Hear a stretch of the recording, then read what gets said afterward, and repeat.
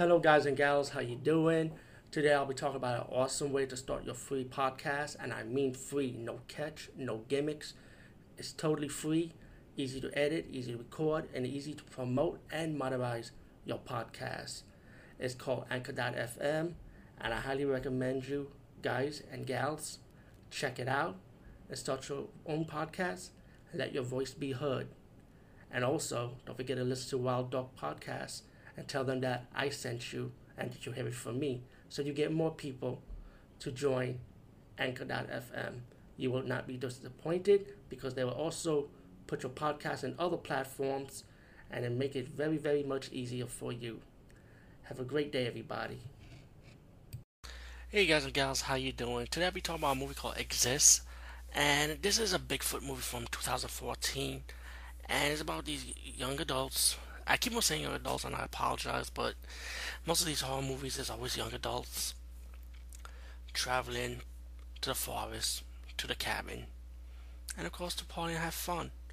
But before they did that, they hit something on the way. The guy using his camera, he doesn't know what he hit. Oh, by the way, this is a found footage movie. By the way, let me mention that. Um, so they didn't know what they hit, so they drove off, and suddenly they start seeing this creature walking around the woods, and they're wondering what the hell it is. So once they get to the forest, back to the cabin, the Bigfoot creature will start attacking the cabin, start attacking them, making noises, and the people have to survive against this Bigfoot creature, and they'll be wondering why is this Bigfoot creature going after them, you know?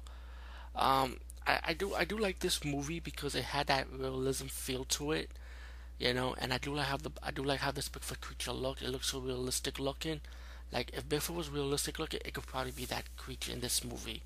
So I would say if you're a fan of Bigfoot movies, especially like I know most of them are like B movie and campy and all that stuff, but I think to me this one's not campy. This is more more grounded, and like I said, more realistic horror feel to it. So I definitely highly recommend this movie. So check out Exist.